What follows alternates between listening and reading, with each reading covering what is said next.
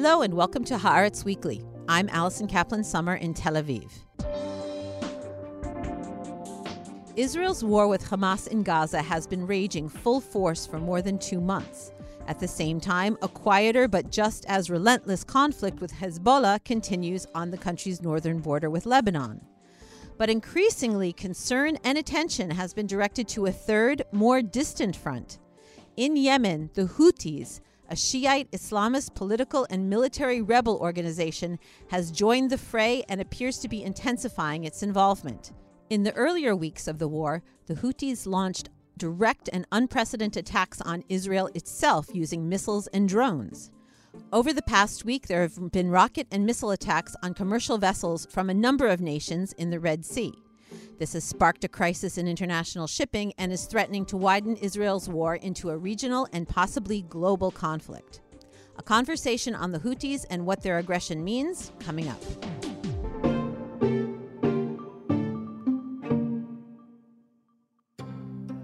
إن القوات المسلحة اليمنية تؤكد أن هذه العملية هي العملية الثالثة. We have two guests here to help puzzle out exactly who the Houthis are, what they're doing, what's motivating them in this conflict, and what the response has been and should be to their aggression. I'm pleased to welcome Dr. Yoel Guzhansky. He's a senior researcher at the Institute for National Security Studies, specializing in Gulf politics and security, and he is a former member of Israel's National Security Council. Thanks for being here, Dr. Guzhansky, or should I call you Yoel? Thank you. You can call me Joel. And also joining me is Avi Sharf, Haaretz's editor in charge of national security, cyber, and open source intelligence, who has been covering and tracking events in the Gulf since October 7th. Hi, Avi. Hey, great to be here. Before I ask you all the much-needed questions regarding who exactly the Houthis are, what they want, let's start exactly with what they've been up to since the war began on October 7th. Avi, can you tell us the trajectory of their behavior? Since October 7th, the Houthis have joined, a third front in the war, one being Gaza, the other is Hezbollah up north, and the Houthis have joined from the south. About 2 weeks into the war was the first salvo. Houthis started launching ballistic missiles, cruise missiles, and UAVs, attack drones, all the way from Yemen, which is more than 1,600 kilometers away. You're talking about attacks on Israel, on vessels? Before they started attacking vessels, they were shooting ballistic missiles, At Israel. cruise missiles, and drones at Israel, setting a precedent because while there have been test launches of ballistic missiles for further ranges, this was the first time, I guess, in modern history during war at rage, shooting ballistic missiles that far away, and they've actually managed to reach all the way into Israel, and Israel has downed those ballistic missiles with its Arrow missile defense system. And U.S. destroyers in the Red Sea have downed their drones and their cruise missiles, which were heading into Israel. Saudi Arabia also downed one of those missiles, part of like a regional air defense alliance. That was 2-3 weeks into the war. And then mid-November, they started attacking Israeli-owned ships, vessels that were sailing up and down or north and south in the Red Sea. These vessels, the first one was a vehicle carrier that was traveling south, I think, from Turkey to the Far East. It's owned by an Israeli shipping magnate, Rami Ungel, and they've commandeered. They've landed on the ship by chopper, by helicopter, and they've hijacked that ship into Hodeidah port in Yemen. And since then, they've hit or tried to hit 3 more Israeli-owned ships. And then later on, they went full ballistic. The past week was a huge spike in their attacks on the shipping lanes in the Red Sea and the Gulf of Aden. They started attacking just foreign ships that they claim were either heading to Israel or coming from Israel. And that's when, I guess, the whole thing blew up. And now it's the focus of, major attention by the world. And one of the reasons we've got you on this story, Avi, in particular, is because not everybody is interested in announcing every hit or conflict that happens between the Houthis and some of these vessels and ships. So you use your open sources in order to gather information from all kinds of places and not just from announcements. You know, we attacked this ship or our ship was attacked, right? You have to kind of keep your eye on the action in order to understand exactly what's going on. Well, right. First of all, the Houthis themselves declare some of their strikes. And then there's the UK Maritime Trade Organization, which follows everything that's happening there, and it receives reports of incidents.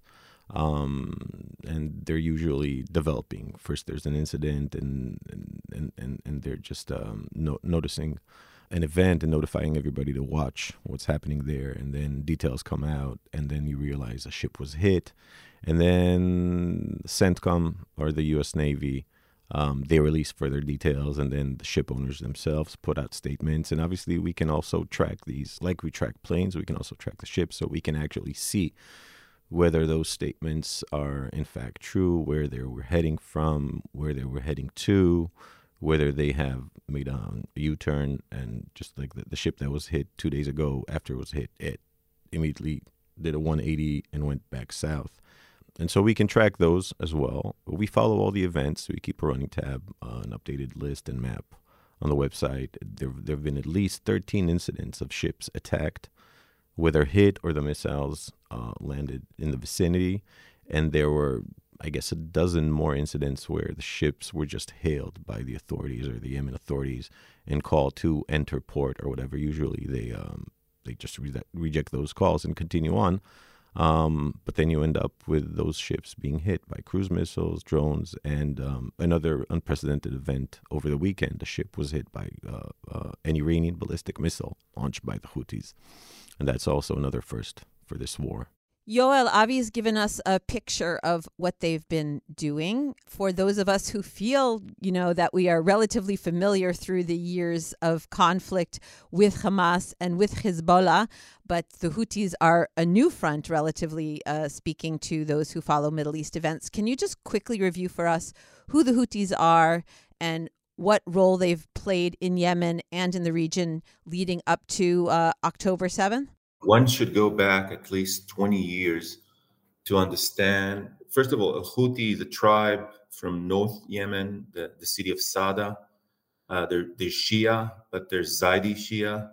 A third of Yemen population is Shia, but it's not the same school of Shia that Iran is, for example. Since 2004, and gradually, they became from a local guerrilla force that fought against the Yemeni government, the central government of Ali Abdullah Saleh. The Houthi family gradually became a regional force. And as we see today, even an international force with an international influence because of their strategic location, because of Yemen's strategic location off the coast of the Red Sea and the Bab el-Mandeb Strait, basically a choke point. The Saudis began to intervene in the conflict in Yemen around 2009, 2010. And since then, gradually, we're sucked into this conflict because it endangered their interests. Remind you that Saudi shares a very long border with Yemen. There's a disagreement between folks who research this subject, and myself among them. When exactly did Iran started to help the Houthis and assist the Houthis? And we all know that they enjoy a lot of Iran's assistance, not money-wise, but technical assistance for many years, and also Hezbollah assistance. The answer is gradual. It's not necessarily important if they started in 2010 or in 2005, as the Saudi says. I think Iran took advantage of the Houthis in many ways because of the strategic location that they enjoy, because of their strength inside the Yemeni arena, and because of their fight against Iran's regional rival, that is Saudi Arabia. So Iran took advantage of and started to support them. The relation between Iran and the Houthis might be better described as some sort of a partnership, a strategic partnership. They have a lot of shared interests, but not all of their interests are shared. I'll give you an example. A year and a half ago, the Houthis signed a ceasefire agreement, and perhaps later on this year, we'll see a full agreement between the Saudis and the Houthis. And Iran didn't like this agreement so much. The Saudis, I'll remind the listeners, the Saudis began in March of 2015 their war against the Houthis. It was a 7-year-long war in which the Houthis fired almost on a daily basis UAVs, surface-to-surface missiles, cruise missiles, and Saudi strategic facilities, especially oil facilities inside the kingdom. And they also fired and attacked the UAE, the United Arab Emirates, in a few instances. The Saudis and Emiratis, with a lot of American assistance and British, find it very hard to stop the Houthis' attack and to deter the Houthis. And this is a guerrilla, very sophisticated guerrilla force that have a lot of experience, that have a lot of help from Iran, Quds Force, and Hezbollah. I'm talking about around 100,000 soldiers. That's all. But they mastered a lot of the techniques of how to not just fire all kinds of missiles, but they also can produce at least the UAVs, at least some of them, inside of Yemen.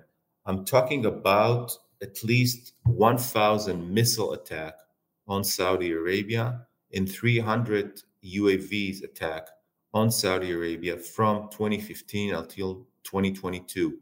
What happened in 2022, before they stopped, before the ceasefire, I just want to give you one number, which is very interesting and important, I think. 90% of Houthis' attack on Saudi were from accurate missiles, just to show you how sophisticated they became as a military force. So what do you, I guess, and to the extent other experts and world leaders believe is the reason that they are now so actively engaging in this conflict, geographically, relatively far away from them, presumably has nothing to do with Yemen, has nothing to do with Saudi Arabia and the Gulf? I mean, we know that the Houthis aren't big fans of Israel. Apparently, the flag of their movement says in Arabic, death to Israel and a curse upon the Jews. So that's not very subtle. But why enter into this? Is this something that is believed to be marching orders from Iran, encouragement from Iran, or just an expression of their own ideology and solidarity with what's going on in Gaza, and they see this as an opportunity? What are the interpretations of their motivations for becoming a third front in this war? All of the above and more. Iran, of course, we know, encouraged them. Iran even said so in so many words, encouraged them, but that's not the only reason. I think they feel they owe Iran something. This is the second reason, because of Iran's and Hezbollah's support, part of the so-called axis in the region. Third, I think they want to show solidarity with the Palestinian. They don't really care about the Palestinians. They're 2,000 kilometers away. They speak a different language. These are Sunni, these are Shia. But supporting the Palestinians is a vehicle to gain support in the region. And since they started to attack Israel, they've gained a lot of support, not just regionally, but inside Yemen. They gain a lot of support. Listen, the Houthis are not popular inside of Yemen. They are corrupt. They are terrible to the citizens. I've seen them described as the mafia. It's a good description. Before the Yemen war started in 2015, and even before, Yemen was the poorest Arab country. And there are a lot of poor Arab countries, but this is the poorest. And it's the most populated in the Arabian Peninsula, around 30 million people. These are very poor people, and their situation is much worse now under the Houthis regime, not better. So using this fight against Israel and supporting the Palestinians, the Houthis hope to gain a lot of support in Yemen and in the region. And unfortunately, they were right.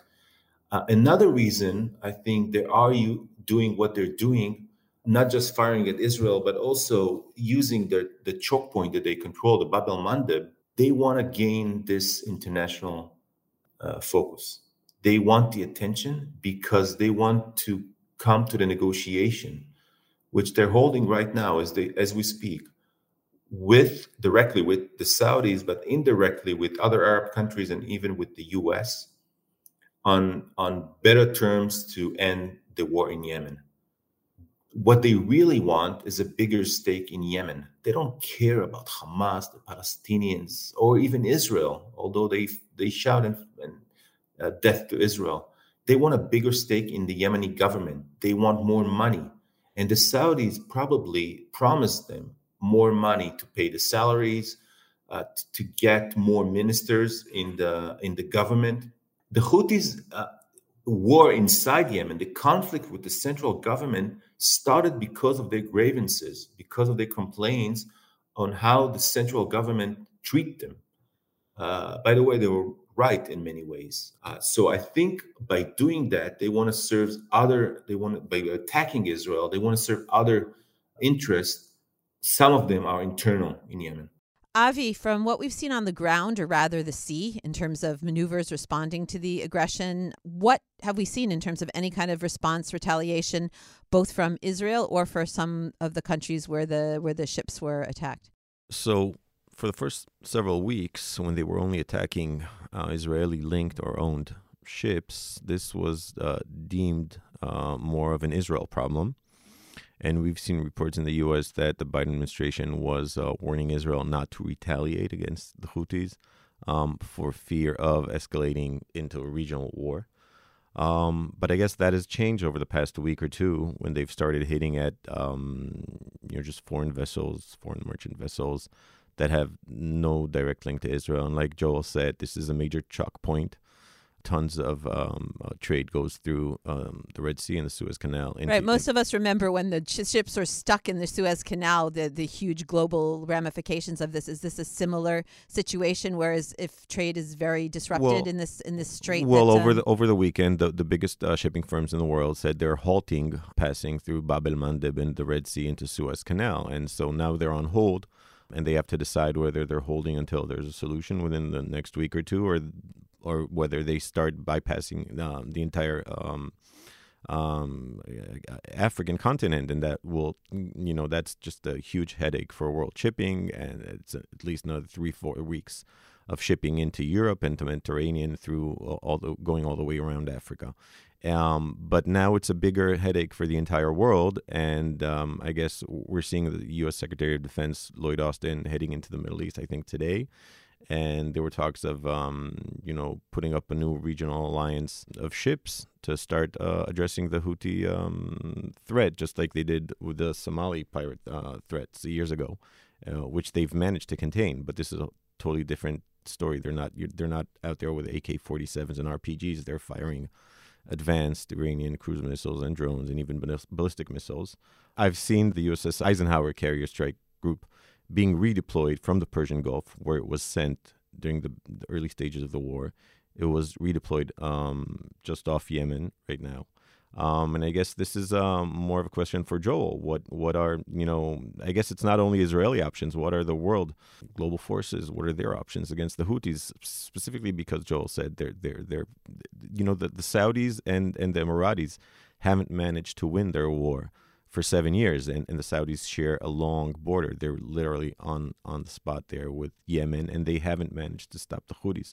So I guess the question for Joel is, what are the options, whether militarily or this is, like you said, a diplomatic solution? They just have to, buy them off with more money. Yoel, you've got this $64,000 question, and also to address the two things separately. What should Israel do, and what should and what do you predict will be the response of the international trade community if this continues and intensifies? I'll do my best.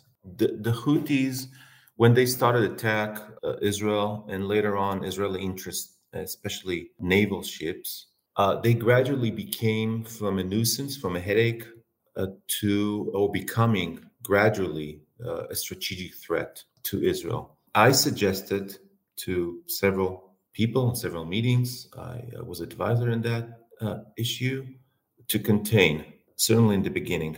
I think we're in a different stage right now. I'm not suggesting that Israel should attack, and I'll give you the reasons why not to attack, and perhaps later on the other angle. I think an Israeli independent military action in Yemen is very complicated, not just because of lack of intelligence and operationally very hard to operate, although Israel Navy and Air Force can operate. We cannot send Golani, but we can send the Air Force and Navy. But what are the targets? The Houthis, I've heard just today, I've heard a very good example of what the Houthis are. It's just like you fighting a fog. They're very hard to track. It's very hard to find attractive, valuable targets inside Yemen. This is a militia. It's very hard to deter them. As you mentioned, they fought the Saudis and Emiratis with American assistance for 7 years. They have an experience of fighting against stronger forces than they are. And I'll say more than that. It's so hard to deter them. Then you have an armada right now off the coast of Yemen, an armada of U.S., French, British, Australian, and Saudi, and much more. A lot of vessels surrounding Yemen, trying to deter Yemen, trying to link Iran to Yemen. And I'll tell you more. In the last 2-3 weeks, someone is attacking the Houthis. There are explosions, all kinds of explosions taking inside of Yemen. I won't tell you who it is, but someone is attacking the Houthis, and it's not helping. It's not deterring them. They're actually escalating. So it's very hard. There's I guess, a mixture of things that you can try to do, but there's no one magic thing that you can do that will solve the problem or the dilemma. A few things that you can do is try to link Iran to it, try to bash Iran in the international media. It might also help Iran in other ways, but you can also link countries like China, who export a lot ships and cargo ships, especially exporting, not importing, especially exporting, are going through Bab el-Mandeb. And if China interests did not suffer until now, they might suffer because perhaps one of the ships that linked to China is going to be attacked. China doesn't have influence directly on the Houthis, but they have some influence on Iran.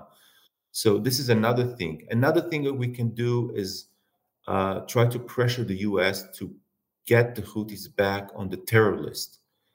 Perhaps the first thing that the Biden administration did when it came into office is to take the Houthis off the terror list that the State Department issue every year. They did it because of their negotiation with Iran.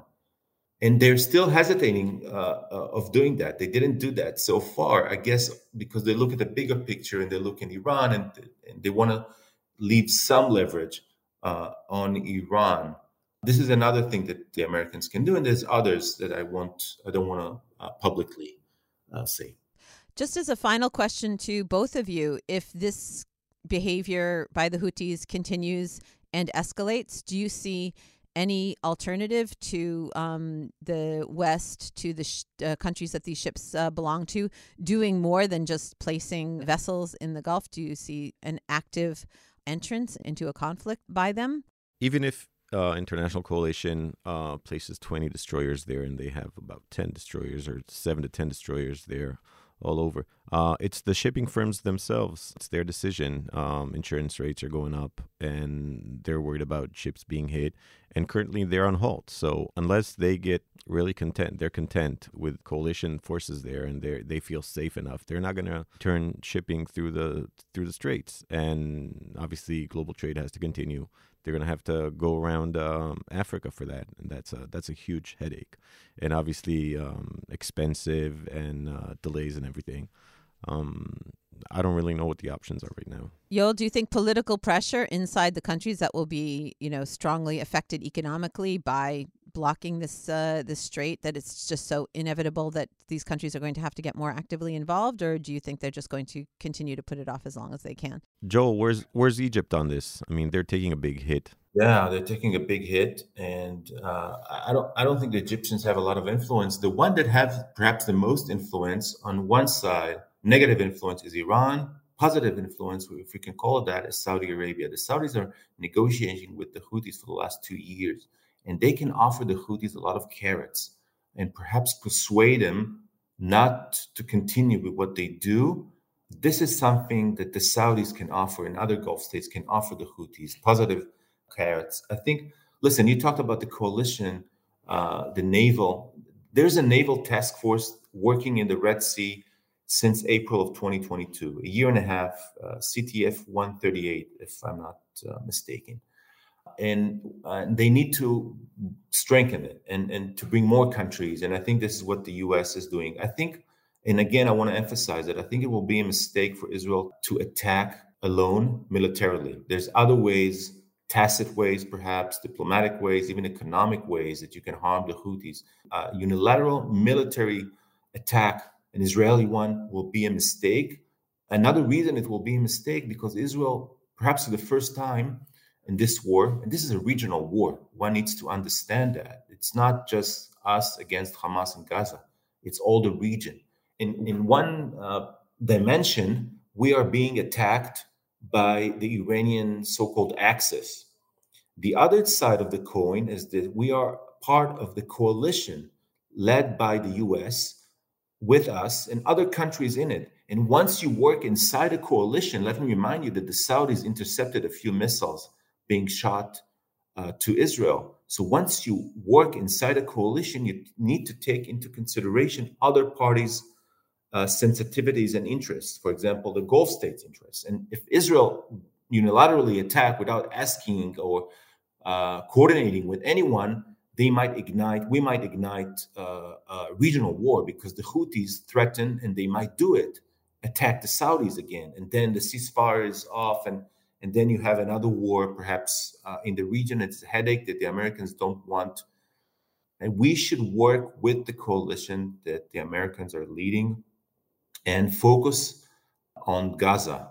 Also, attacking Yemen and working in Yemen, you need to understand, if you do it once, then the Houthis respond, and then you have to respond. It's an escalation that is very hard to contain and control, and it might stretch Israel capabilities and attention, military attention. We don't need this headache.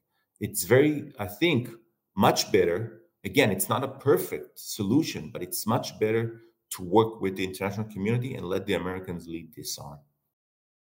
Yeah, well, we've been trying to avoid opening a full-scale front on our northern border. I think we can agree that the last thing we need is for this third front to engage full-scale. That's as much time as we have. Yoel, Avi, thank you both so much for coming on the podcast. Good to talk to you. Thank you.